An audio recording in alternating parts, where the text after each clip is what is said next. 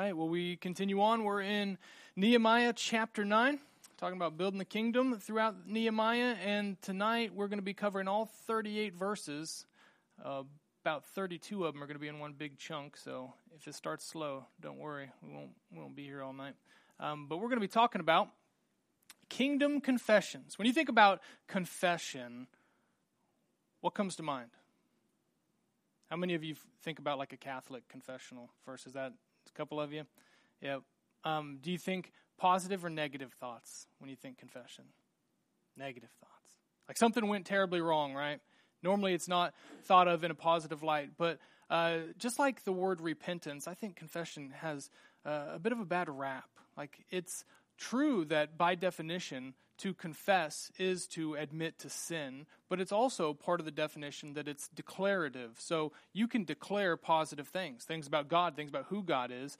Some confession is good, right? I mean, think about the power of confession in our society. Look at young love, just starting or blossoming. You see a profession or a confession of love for one another that is the beginning of a love story. Or you think about confession in the context of marriage, and a confession might end the marriage.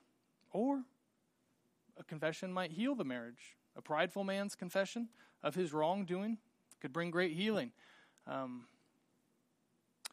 a prideful man's confession of his wrongdoing might do destruction. Confession electrifies courtrooms.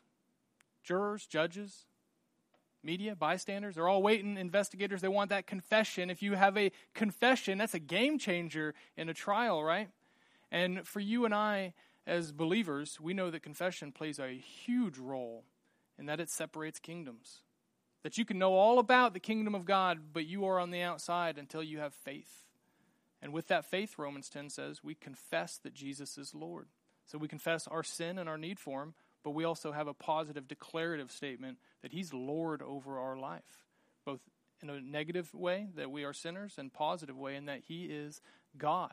Both of them used together in one confession. We confess with our mouth, we confess with our hearts, we confess to God. James 5 says we confess to other believers, and we confess knowing that we're broken, and we confess knowing God is holy and he's perfect. And 1 John 1:9 says that when we confess, he is faithful and just to forgive us our sins, to cleanse us of all unrighteousness. Confession has a huge deal. It's a big deal in the life of believers. And it's not just an entry door into the faith, but it's a lifestyle for those of us who are in the faith. But do we think about our confession? Do we confess? And what is it supposed to look like? I mean, the how, what, when, where, why. How often do we kind of dissect our confession? Or should we? We probably do it more than we realize, just not necessarily with God.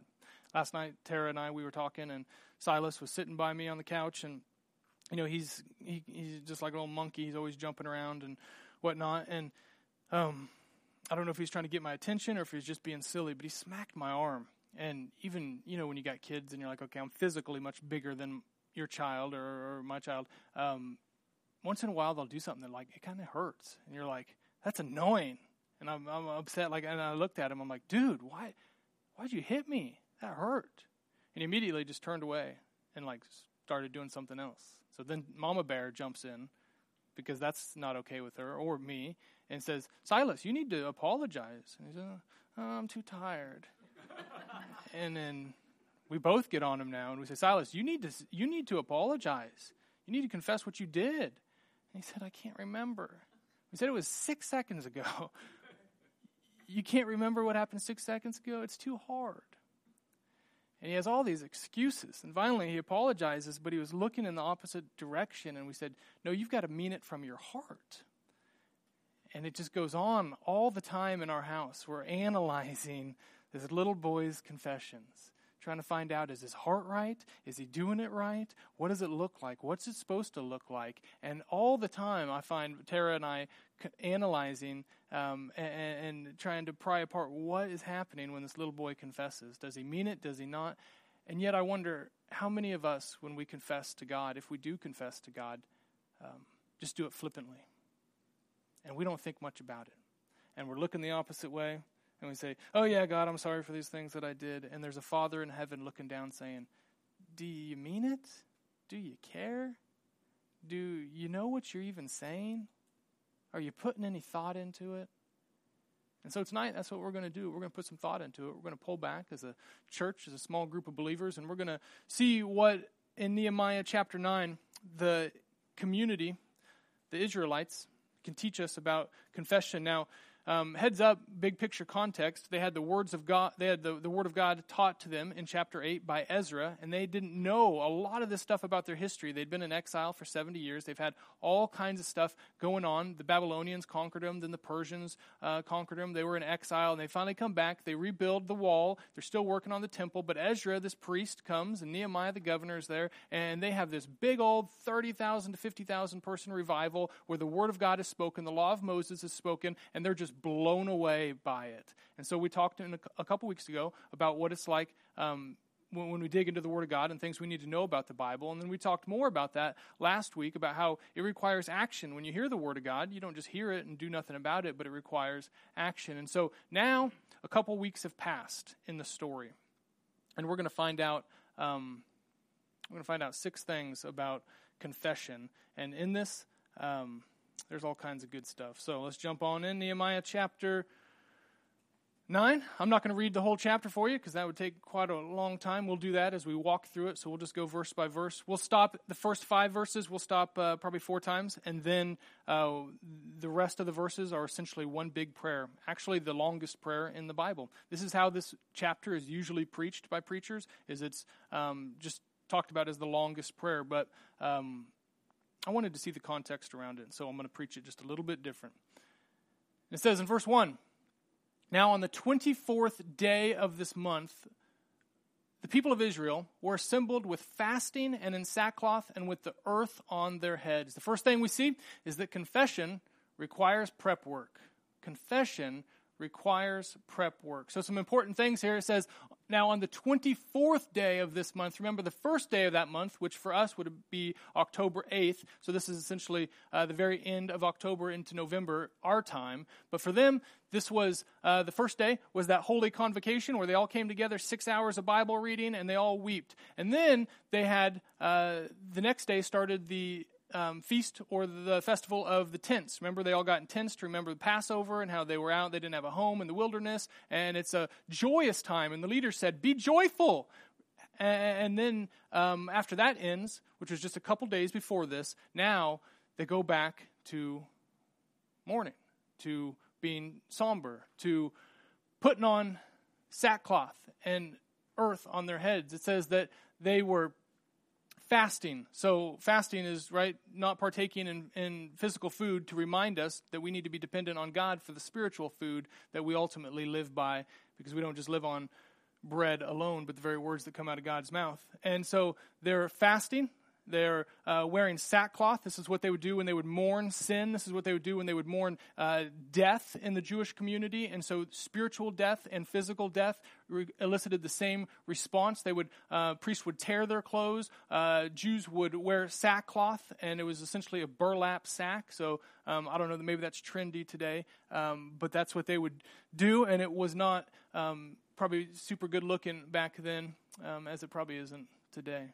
And then it says, and with earth on their heads, so they would mark their heads with earth, sometimes ash, sometimes just dust, but it was dirt. It was a way of humbling themselves and showing, like, we came from dirt, we're going back to dirt. And so these are all things that they would do when there was physical death, physical mourning going on in the community. And God says, do the same stuff when you have spiritual death, when you realize that you guys are spiritually dead without me. And so they heard the word of God spoken, and they're going through this mourning phase, right? Because they realize our ancestors have really jacked up, and we have neglected God for a long, long, long time. So the big idea is, before we even hear about them confessing their sins in this big, long prayer, they take a posture of humility. They do some prep work. They realize it's not just flippant. We're not just going to confess, but it says, like, we prepared our hearts for this. And they took time and they did this, and they physically looked like they were about to confess, and they prepped their hearts. What does it look like for you when you confess, whether it be to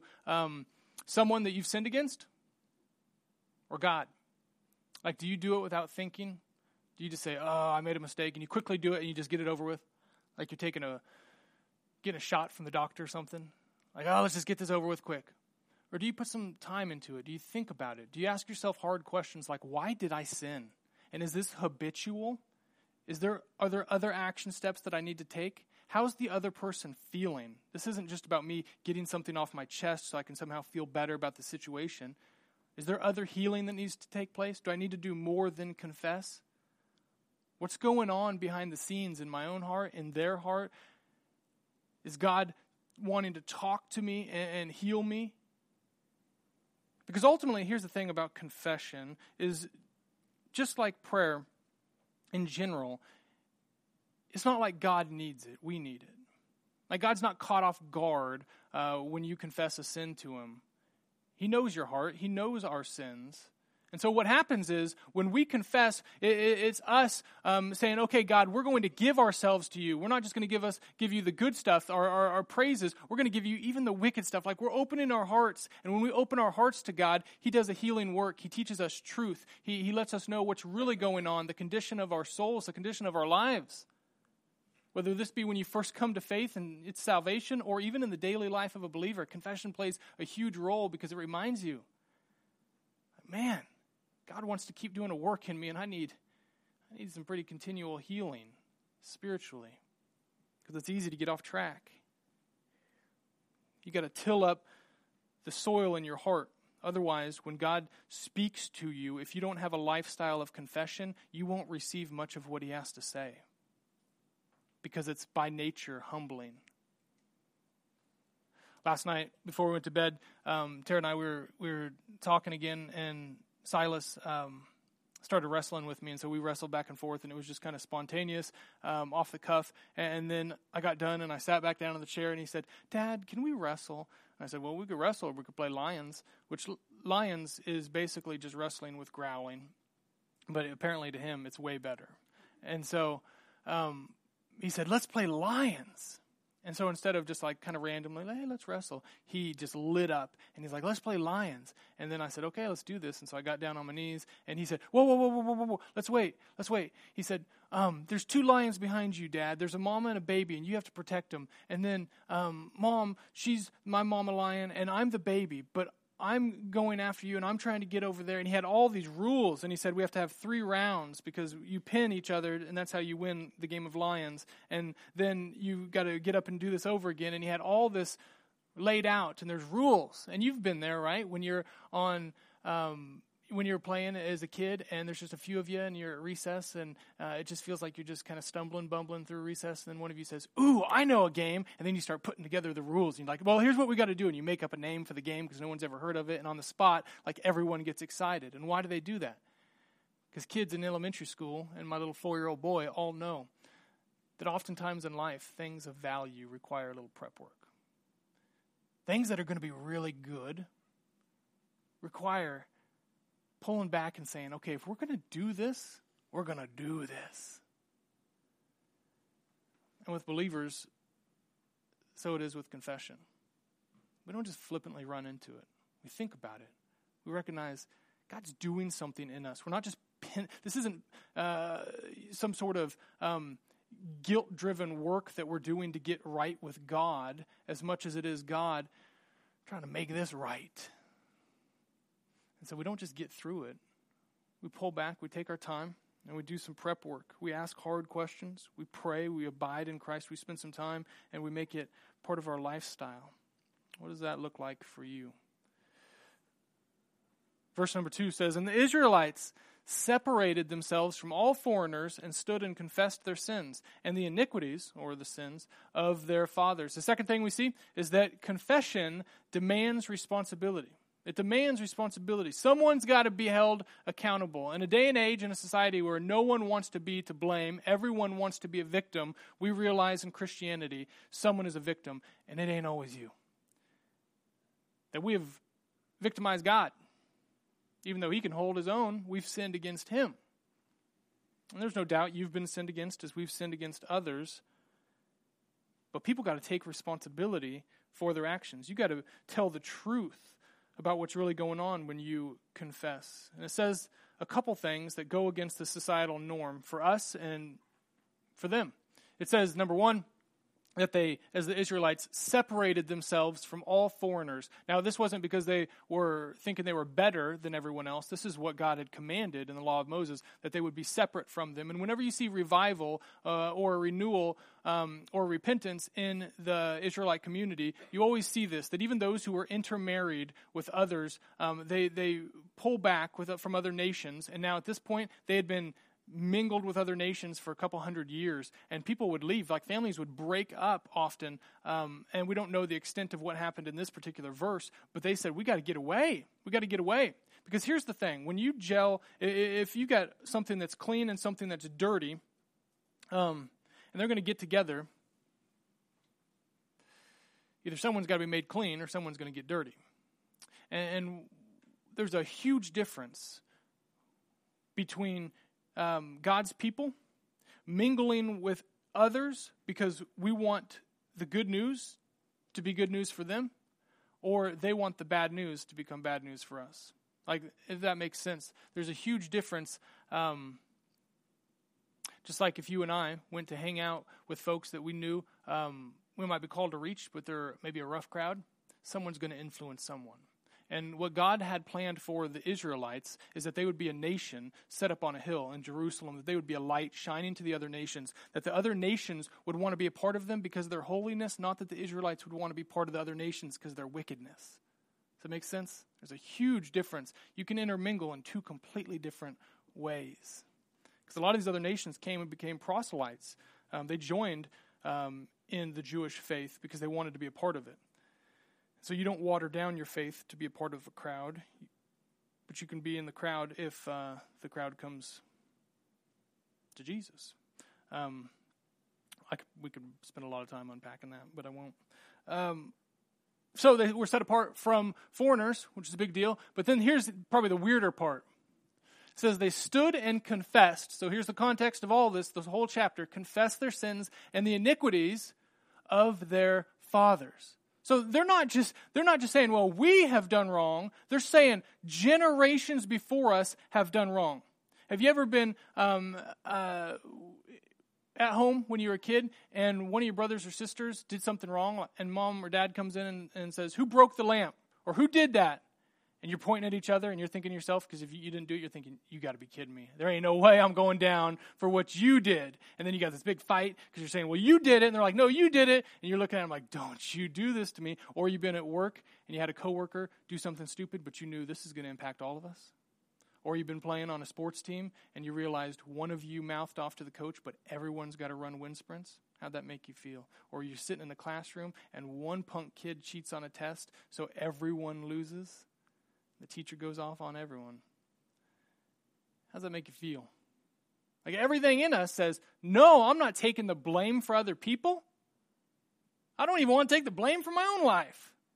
We spend a lot of time trying to avoid taking responsibility for our own life. How much more do we want to avoid taking responsibility for other people? But we got to understand this, and this is a completely foreign concept to us in America. We might not think it is, but it is. Confession is not just individualistic, it's communal. Confession is from a people. When God looks down on humanity today, he sees you individually, but he sees you as part of the church. And so we have done our best in America to talk about us as individuals. But God, all throughout his word, speaks to a people. And so the Israelites weren't just a group of individuals, they were a people. And the church today isn't just a group of individuals, we are a people. And so you got to get good if you're going to follow Jesus, and not just taking responsibility for your own sins, but even the people around you. And as Christians, we don't often do that. We want to separate from the people around us, but we don't want to take responsibility for the sins of the people around us. It's like someone complaining about this nation and saying, well, I know I live in America and enjoy all the blessings, but there's a bunch of problems and it's everyone in the White House. No, like we're all part of the problem. Or I like my local church. I mean, for the most part, I don't like all the stuff that they do. Matter of fact, I don't like how the pastors are doing this one thing, and some of the people, they do this other stuff. And are you in or are you out? You can't speak of God's church, whether we're talking to the local body or the whole thing, as if you're on the outside and yet claim to be on the inside. You got to take responsibility. You got to say, you know what? I don't like what's happening, but I got to help be part of the solution. I got to take responsibility. It happens all the time. About a year ago, we were in a restaurant, and sometimes you understand the mistakes of your kids, and you just understand that's part of it. Other times, your kids make mistakes that just make you shake your head and say, please, for 5 minutes, could I just avoid all responsibility and maybe just disown you? Just 5 minutes here. We're in a restaurant. And you know when you're in a restaurant and you have to slip into a booth and you have kids, do the kids sit on the outside or do they sit on the inside? The inside, right. Because it's like their own little prison. You say, this is the only way we're going to enjoy this food is if you are in a prison, a box. And I can't physically put you in a box because it's not socially acceptable, but I can make you sit on the inside. And so you make them sit on the inside. And in general, it's okay unless they go under the table, and they often do. They got to pick something up that's nasty. They got to kick their shoes off. They got to drop their fork. There's something. But then one of these things, and people who own restaurants think that this is convenient, but this is just horrible for people with young kids, is that little set of, salt and pepper and all the jams and the napkins and all that. They're supposed to be super convenient for you right there, but that's the only toys that your kids have, right? Even if they have the crowns and all the stuff to draw on, it doesn't matter because they just want the stuff they know they shouldn't be messing with. Tara and I were talking. I can't even remember. Well, I wouldn't tell you the name of the restaurant for 2 reasons. Number one, I genuinely can't remember. And number two, you would never go back there, and I don't want to hurt their business. And we look over, in the middle of this conversation, Silas takes the salt shaker and he licks that thing right across. Like not just a little peck, not just a little Woody the Woodpecker, like, oh, hit it on my lip. Oh, my arm scraped the top of it. Nothing that you could, like, with a clear conscience, turn your eye from and say, whatever, it'll be all right. No, like, convicted to your core, we have to say something because this is disgusting. And so as the waiter or waitress came up, and I was in that 5 minutes of not wanting to take responsibility for my family, I had to look at him and say, oh, by the way, I just wanted to give you a heads up. My son licked the top of the salt shaker. So you're probably going to want to do something with that. And there's no good explanation. There's no like, well, it was kind of part of the deal, and so someone's bound to do it at some point. There's no way to explain it other than, I'm sorry. We are who we are, and I'm ashamed of who we are, but I have to confess it. But see, that's what you got to do as a dad of a family. You got to say, listen, one of us makes a mistake. I'm the one accountable. I'm the one responsible. A pastor does it for a church. You do it because you know this isn't just, you can't just skate through life at best taking, responsibility for your own actions. You've got to be part of something bigger and recognize you are in the church and take responsibility for even the people around you. Because ultimately, we're going to be held accountable. You got to know that confession and responsibility go hand in hand. Otherwise, they mean nothing. Responsibility is to confession ultimately what a transmission would be to a car. If you drop that transmission out of that car, on the outside it might look good, but on the inside it's hollow. You're not going anywhere, and you're not going to change. And if you have a pattern in your life of saying, God, I know I've sinned against you, or fellow man, coworker, woman, wife, husband, whatever it might be, I've made this mistake, but in your heart you're thinking, but it's mostly you and it wasn't me. Ain't nothing going to change in your sinful heart. You got to take responsibility if you want change. Number 3, I can tell this is a fun one tonight. Verse 3. And says, and they stood up in their place and read from the book of the law of the Lord their God for a quarter of the day. So that'd be for them, in the Jewish calendar, that'd be about 3 hours. And then for another quarter of it, they made confession and worshiped the Lord their God. The third thing we see is that confession is a part of worship.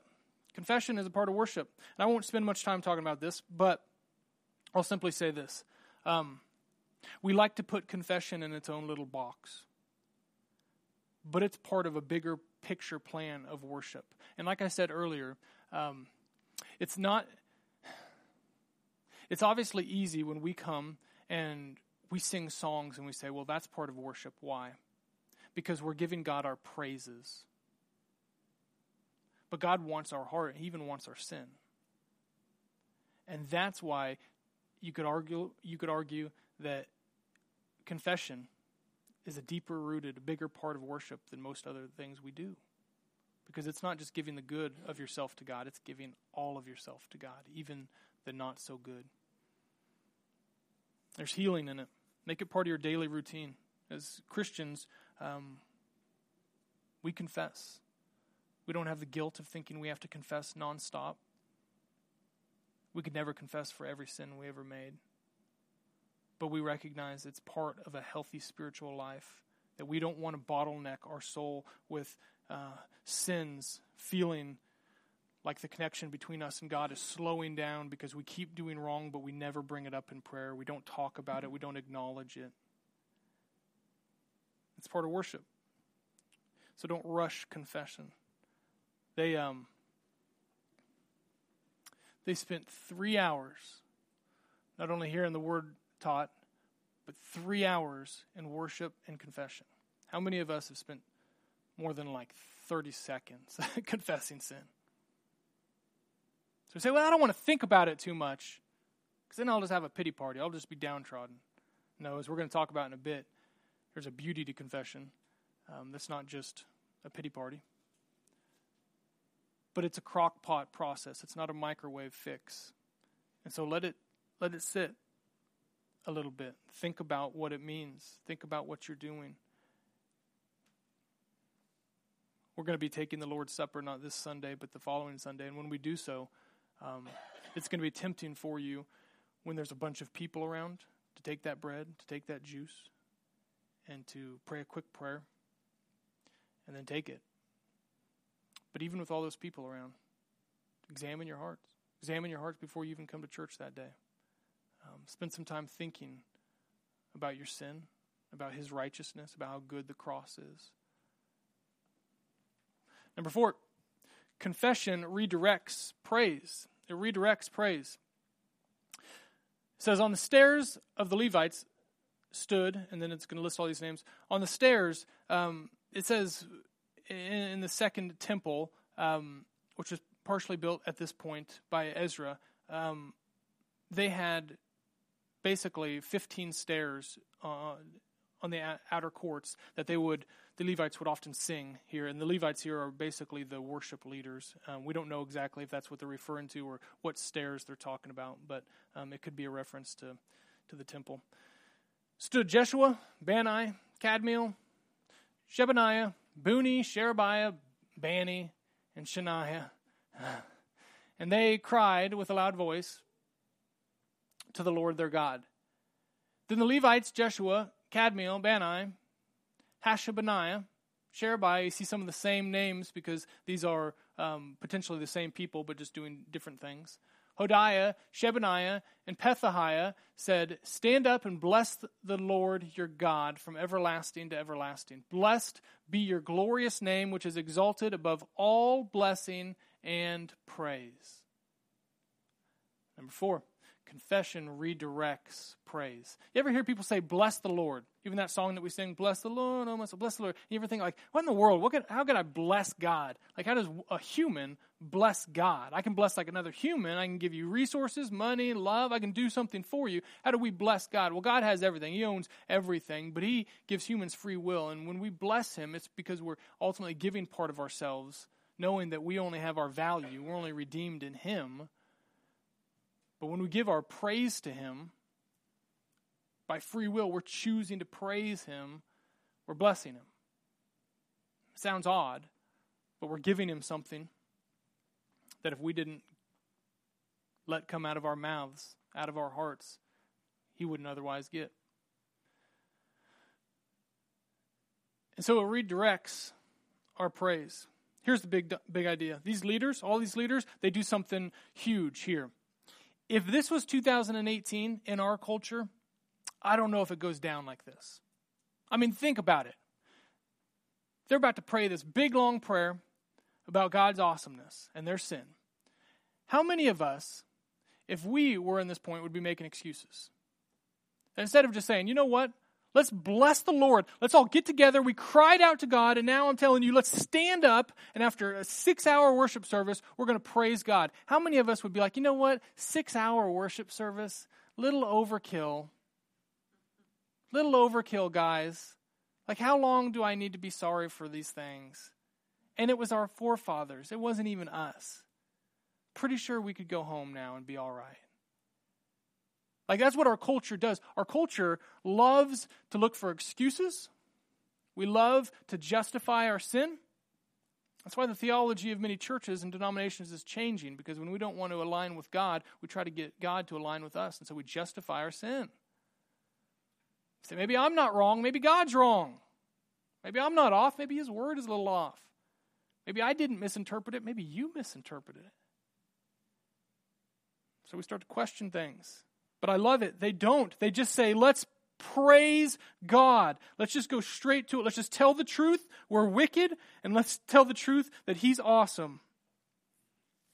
We've got a praise problem. Our society has a praise problem.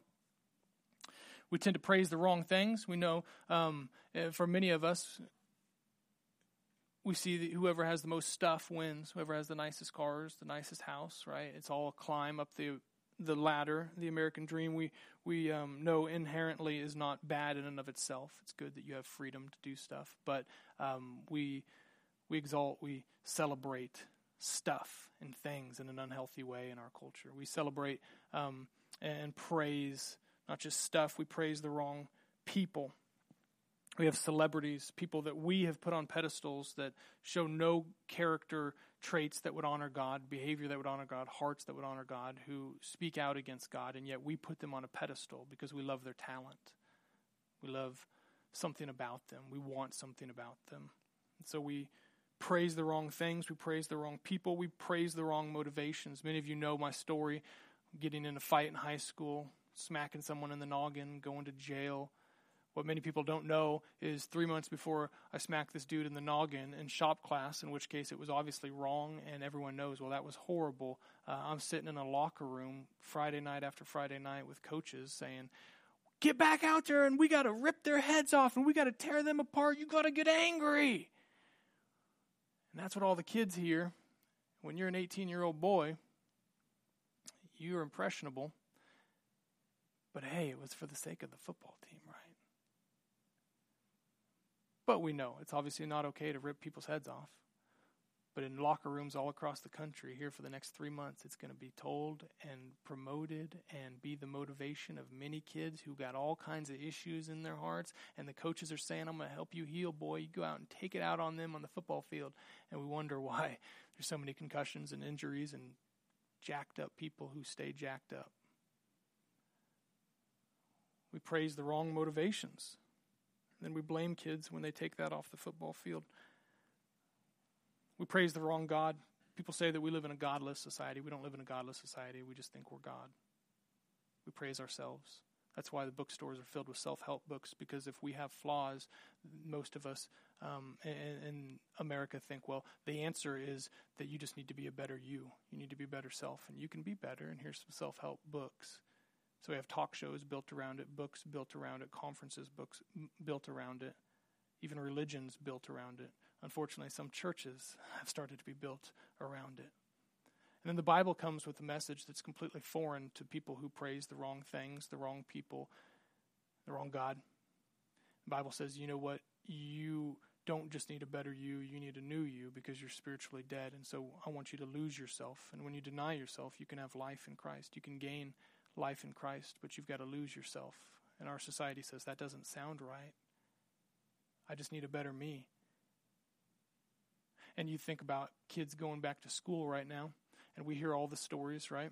Some of them are going to have bullies, and the bullies are going to tell them you're horrible, and they're going to say wicked things, whether it's online or in person, and they're going to tell these kids things that no kids should hear, and they're going to hear about how terrible they are. And we know the stories of kids committing suicide, those who go into depression, those who are taking meds at a young age because their self-esteem is ripped apart by the opinions of others their age. And on the flip side, some of those same kids are going to have teachers and people who mentor them and pull them aside and say, no, you're awesome. You're not terrible. You're amazing. And you can do whatever you want to do. And you got to reach for the stars. Who's right? Who should they listen to? Is one simply the positive of the other's negative? Because they don't know what to do with the Bible, and they don't know what to do with even confession, because it's hard to confess that I am wrong, and yet I understand I'm loved because he's holy. That I can at the same time be loved even though I'm not perfect. Our society doesn't preach that. It doesn't know Christ. And so we grow up and we don't understand how to confess to God. Because something in us says, well, if I admit to my sin, I'm either saying that I have no good, I'm not valuable, I'm a horrible, wicked human being, I got no value whatsoever. Because that's what a bully would say, right? That's what we grew up thinking. Or we don't want to give God praise in our confession because we want to build ourselves up and say, maybe I'm not so bad. Maybe I'm not so bad. But Christians know I can go and say, I am a sinner, I am broken, and if it wasn't for Christ, I wouldn't have value. But because it is of Christ, I do, and I'm redeemed, and I'm a new creation, and I don't need a better self, I need a new self. I need a new creation with a spiritual heart that's alive, not dead. And I can't manufacture that myself, only God can, and through the cross, and through God's Holy Spirit, he does that. Sometimes we need reminders of reality. Some of us say to ourselves, some of us say, if I was those Israelites, because I read all these stories about how jacked up they are, I wouldn't act like them. Tara and I, on the way back from one of our trips, we stopped at that travel center on I-70. It's around Lawrence. There's like a Pizza Hut and a McDonald's, a bunch of stuff all together. We were in line, and I saw this young couple, kind of hipster, and they were about to order, but the guy, he was a little bit shaky, and he was looking around, and I could tell he needed something. I thought, well, the bathrooms were there. I didn't know why was he looking like this, but he obviously was looking for something, and he went over to the ice machine with the soda fountain, and there's all these, little deals to get your soda or whatnot, and then the big old thing in the middle where you can push and get ice in a cup, but he didn't have a cup. He hadn't ordered yet. He was just standing in line, and he pushed it, and he looked around continuously to see if anyone was looking. And I was standing behind him, and he put a bunch of ice in his hands. He started scrubbing his hands. Started washing his hands. That was weird. And then he took some of the ice, starts washing his neck. The old boy starts washing his face. There's like an old trucker behind him, just looks angry. I look at the trucker guy, and he looks at me. And he's just angry. And he says, how old is this kid? And, because the bathrooms to wash your hands were just like not very far away. And I was just chuckling.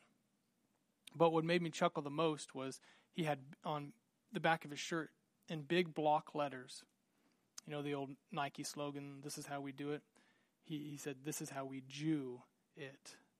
He was obviously a young Jewish fellow.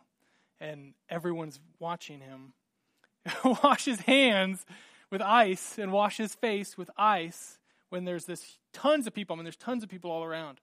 As he's got this shirt that says, this is how we Jew it. And I'm chuckling to myself thinking, is not this a microcosm of the whole Old Testament? Of people who can make smarter decisions and do things right, but continuously do goofball things and find themselves in this pattern of just doing goofball things. This is how we do it. Yes, this is how we do it. The whole Old Testament is this, and you're a microcosm of it. And it was just a little bit silly. He didn't need a better self. The old boy needed a new self. He didn't need just some manners. The dude needs Jesus. All right, we got a few more minutes, but we got a bunch of verses to read through here. Verses 6 to 38 are all one big prayer. And so this is a prayer that you'll see in some form or fashion all throughout the Old Testament. When prophets come, they remind the Israelites of the whole history, and you're going to see two things stand out. And so I want to see if you can find them. It says this, you are the Lord, you alone. You have made heaven, the heaven of heavens, with all their host, the earth and all that is in it, the seas and all that is in them, and you preserve all of them, and the host is heaven of heaven worships you. That'd be the angels. You are the Lord, the God who chose Abraham and brought him out of Ur to the Chaldeans and gave him the name Abraham. You found his heart faithful before you, and you made with him the covenant to give to his offspring the land of the Canaanite, the Hittite, the Amorite, the Perizzite, the Jebusite, and the Girgashite, and you have kept your promise, for you are righteous. So that's Abraham's section. Now Moses.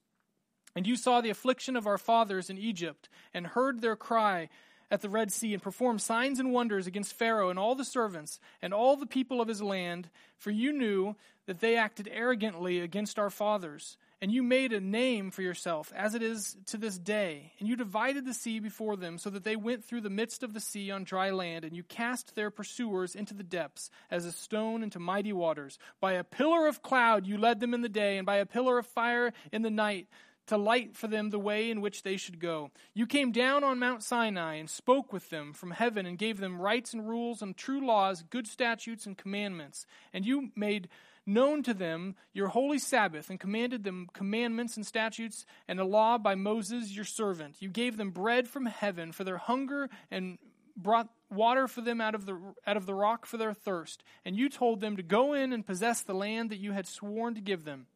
But they... So there's different sections. Here it kicks off another. But they and our fathers acted presumptuously and stiffened their neck and did not obey your commandments. They refused to obey and were not mindful of the wonders that you performed among them. But they stiffened their neck and appointed a leader to return to their slavery in Egypt. But you are a God ready to forgive, gracious and merciful, slow to anger and abounding in steadfast love, and did not forsake them, even when they had made for themselves a golden calf and said, "This is your God who brought you up out of Egypt," and had committed great blasphemies. You in your great mercies did not forsake them in the wilderness. The pillar of cloud to lead them in the way did not depart from them by day, nor the pillar of fire by night to light for them the way by which they should go. You gave your good spirit to instruct them. And you did not withhold your manna from their mouth, and gave them water for their thirst. 40 years you sustained them in the wilderness, and they lacked nothing. Their clothes did not wear out, and their feet did not swell. Here's another section. And you gave them kingdoms and peoples, and allotted to them every corner. So they took possession of the land of Sihon, king of Heshbon, and the land of Og, king of Bashan. You multiplied their children as the stars of heaven. That was the promise to Abraham. And it's fulfilled. And you brought them into the land that you had told their fathers to enter and possess. So the descendants went in and possessed the land. And you subdued before them the inhabitants of the land and the Canaanites, and gave them into their hand with their kings and the peoples of the land, that they might do with them as they would. And they captured fortified cities and a rich land, and took possession of houses full of all good things, cisterns already hewn, vineyards, olive gardens, and fruit trees in abundance. So they ate and were filled and became fat and delighted themselves in your great goodness. Here's another section. Nevertheless, they were disobedient and rebelled against you, and cast your law behind their back, and killed your prophets who had warned them in order to turn them back to you. And they committed great blasphemies. This is all a prayer, remember? Quite a prayer. Verse 27, therefore you gave them into the hand of their enemies, who made them suffer. And in the time of their suffering they cried out to you, and they heard from heaven, and according to your great mercies you gave them saviors, who saved them from the hand of their enemies. So we're talking Judges now, the time of Judges. But after that they had rest. They did evil again before you, and abandoned you to the hand of their enemies, so that they had dominion over them. Yet when they turned and cried to you, you heard them from heaven, and many times you delivered them according to your mercies, and you warned them in order to turn them back to your law. So this is Kings and all that goes with it. Yet they acted presumptuously and did not obey your commandments, but sinned against your rules, which if a person does them, he shall live by them. And they turned a stubborn shoulder and stiffened their neck and would not obey. Many years you bore with them and warned them by your spirit through the prophets, yet they would not give ear. Therefore you gave them into the hand of the peoples of the land. So this is the exile, the Assyrians, 722, the Babylonians, 587. Nevertheless, in your great mercies you did not make an end of them or forsake them, for you are a gracious and merciful God.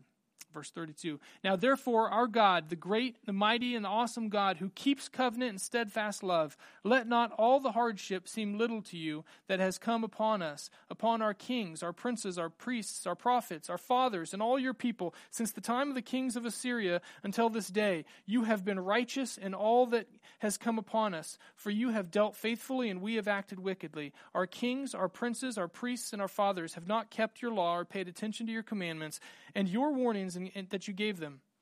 Even in their own kingdom, and amid their great goodness that you gave them, and in the large and rich land that you set before them, they did not serve you or turn from their wicked works. Behold, we are slaves this day, because Persia is still over them, and they're having to pay lots of taxes, even though the Persians let them come back to Jerusalem.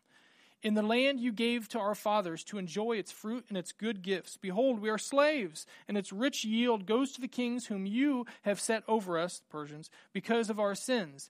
They rule over our bodies and over our livestock as they please, and we are in great distress. Okay, number 5.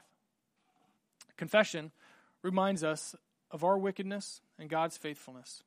Our wickedness and God's faithfulness. So one long prayer, and you see the whole history, a couple thousand years of Israelite history from about 2100 BC to that time in 440 BC. All this takes place. Abraham, Moses, the exiles, all that stuff. And you see ultimately two things in here.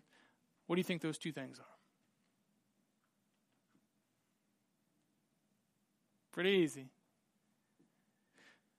See our wickedness and God's faithfulness. It's best summed up, I think, by verse 33. It said, yet you have been righteous in all that has come upon us. For you have dealt faithfully, and we have acted wickedly. The same pattern over and over and over and over. Do you ever feel that pattern in your life? God is good, but I'm wicked. I keep screwing up. I keep making the same mistakes. God keeps bailing me out. God gives me more. I get angry at God sometimes, but then I come around. Now I see God's faithfulness, and now I repent, but then I keep making more mistakes. And sometimes the mistakes change, but then I make more mistakes, and then I keep going, and some are habitual and some are, but I keep making mistakes, and God's faithful. You see that over and over and over. It wears you out, doesn't it? It wears you out. But here's the beauty of this. Oh, I love this. I love this. We have a new type of confession. You see, it would be bad news if the only type of confession we had is that of our sin. But Christians and the Israelites for thousands of years had a second type of confession. This is the declarative confession. This is God's faithfulness. He's righteous. Yes, I'm confessing that I'm wicked, but I'm also confessing how good He is. And this is an incredibly important thing for you because you get to choose which one you're going to rest in. And there's Christians leaving a whole bunch on the table every day when they come to church and they hear the good news of Jesus, but they can only sit in the bad news of their sin. We have the right to recognize we are bad news, but He is good news. And together, we can rest in the good news that we are reconciled to God through the cross. This is why confession is so big in the lives of believers. Because many of us minimize the power of the cross and we don't realize it. You ever play that game with your kids, or maybe your kids played it where the couches and stuff in the living room were the safe zone, but everything else was lava? You ever do that? And they had to jump from one thing to another. And it was nice and convenient when they could jump. See, back when I was a kid, we had like the 1970s shag red carpet, so it really did look like lava. It was very fun. But if I, hypothetically, as an adult, we're playing a similar game, and I wanted to get from one chair to the other, if I wanted to bridge the gap, would it be very hard if between these two chairs I was going to bridge the gap? Do you think I could do it physically? Yeah, I could sit. Man, I could do it in a whole variety of ways. It would not be that hard. What about if the chairs were like this? Would bridging the gap be that hard? No, I could do it. What if it was like this far? Do you think I could do it? It'd be fun to watch. I won't try it. It'd be entertaining. It'd be a good way to cap things off. I'd have to confess to the ER doctor what I was doing.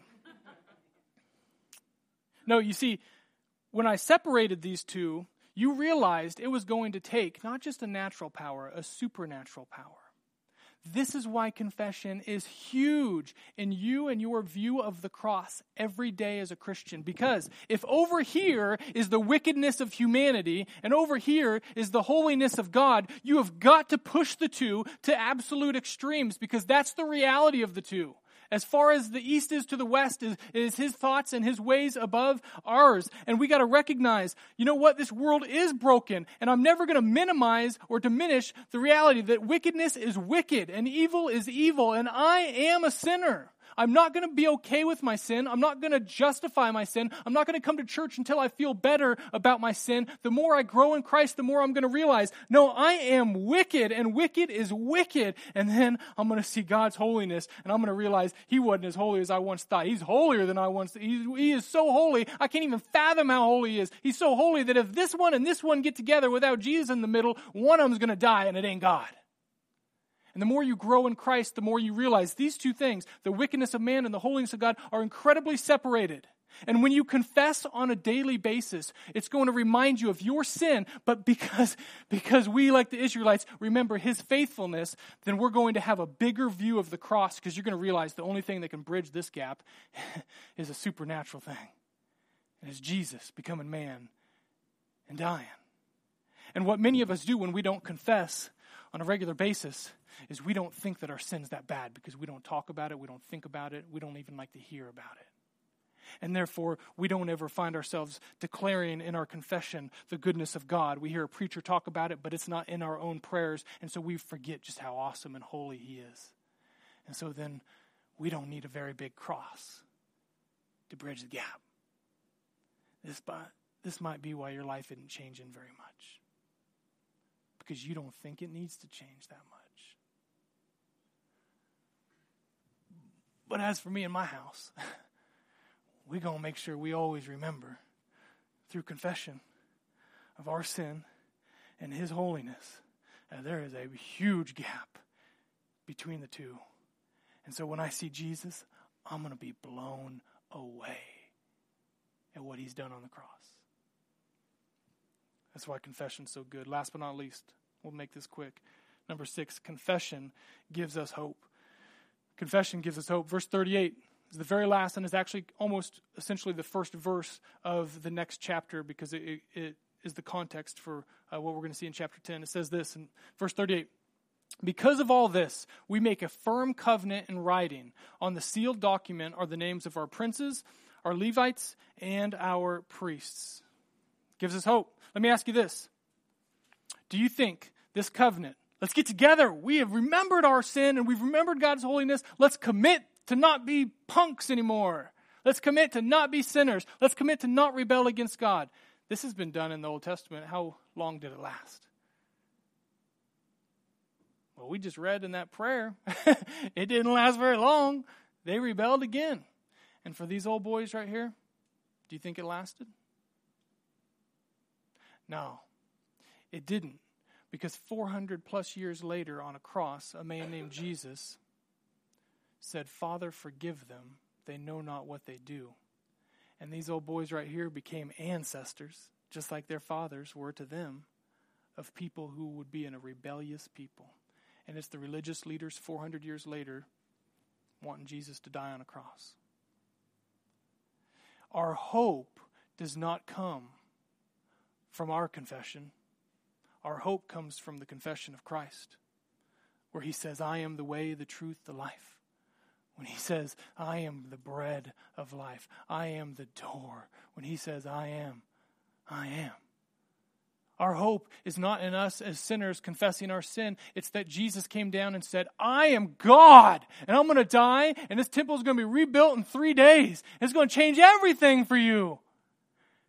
And in Luke 24, as he explains to the disciples on the road to Emmaus, he explains from the scriptures that it all pointed to him. Oh, it's the confession of Jesus, declaring who he is, that changes humanity and eternity for those who would believe.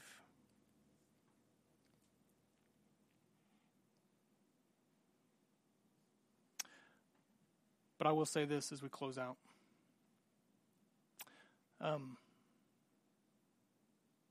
Confession leads us and points us to commitment. Because I know some of us, we get tired of the pattern. Like, why? Why do we keep doing what we're doing? Why I keep making the same mistakes? I don't even want to confess anymore. And you got to realize your confession, again, is remembering and reminding you of his faithfulness. And it's admitting to your own sin. But ultimately, it's you also saying, I'm not giving up. I'm not stopping. I'm not bailing.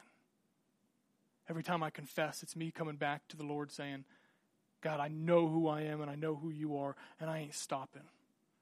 I gotta keep following. And by the power of his Holy Spirit, we can do it. This past week, a couple days ago, you guys know we've been walking through the foster care process.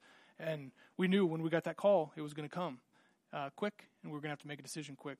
And so we got our license a couple weeks ago, and we were waiting for a few days. We're like, oh, man. Like, we thought day one we'd get a child placed with us. And about 6:30, 2 or 3 nights ago, we got a call. So this little 2-year-old girl, needs a home tonight. You got a few minutes to decide. And she's going to be with you probably minimum 3 months, maybe a year, maybe forever. You just don't know. But it was going to be what they call a long-term placement. So it's not an overnight thing in that, when she comes, she's going to be there a while. So we said, can we talk about it? Tara and I looked at each other. I pulled Silas in. I said, buddy, what should we do? He said, we should help. I said, there's a little kid that needs help. Doesn't have a home. Of course, the situation, we didn't know much about it, but like most of them, it wasn't good. And so we prayed about it. And we said, okay, let's go all in. Because we know when those words come out of our mouth, when we confess our commitment here, all in means all in. And there ain't going to be no takebacks on this. And so we called back and we said, yep, we're all in. I said, okay. The kid was coming from about an hour away. I said, they'll call you right before they get there. So we ran around and we got to the house ready. We're like, this is happening. This is real. We got all ready. And we got a call. So they found another house closer to the town that came from. Sorry. But we don't need you now. So we looked at each other. We said, okay. Get ready for the next one. Anyone who's in foster care for a long time knows it can be overwhelming. Kids in your house, out of your house, in your house, out of your house. You're going to work with the system. You're going to work with lots of different people. And you're going to be disappointed in the flaws of other people. And they're probably going to be disappointed at times in your own flaws. But you keep saying, yeah. If you're all in, you're all in. Until God tells you, no, that's not the ministry anymore. And so that's what happens when you confess. You're putting your all in on repeat with God. And you're saying, I know who I am, but even better, God, I know who you are. And I'm all in. I'm going to come back next time. I'm going to recognize in Christ, I don't have to worry if I confessed 100 times a day, because it's not my sacrifice that gets me good with you. It's his sacrifice that does. So I'm going to freely confess when I know I've wronged you, when I've wronged others. And I'm going to remember your goodness. I'm going to remember my sins. But I'm going to put my all in when it comes to following you on repeat. And so I'm coming back. Let's pray. Father God, we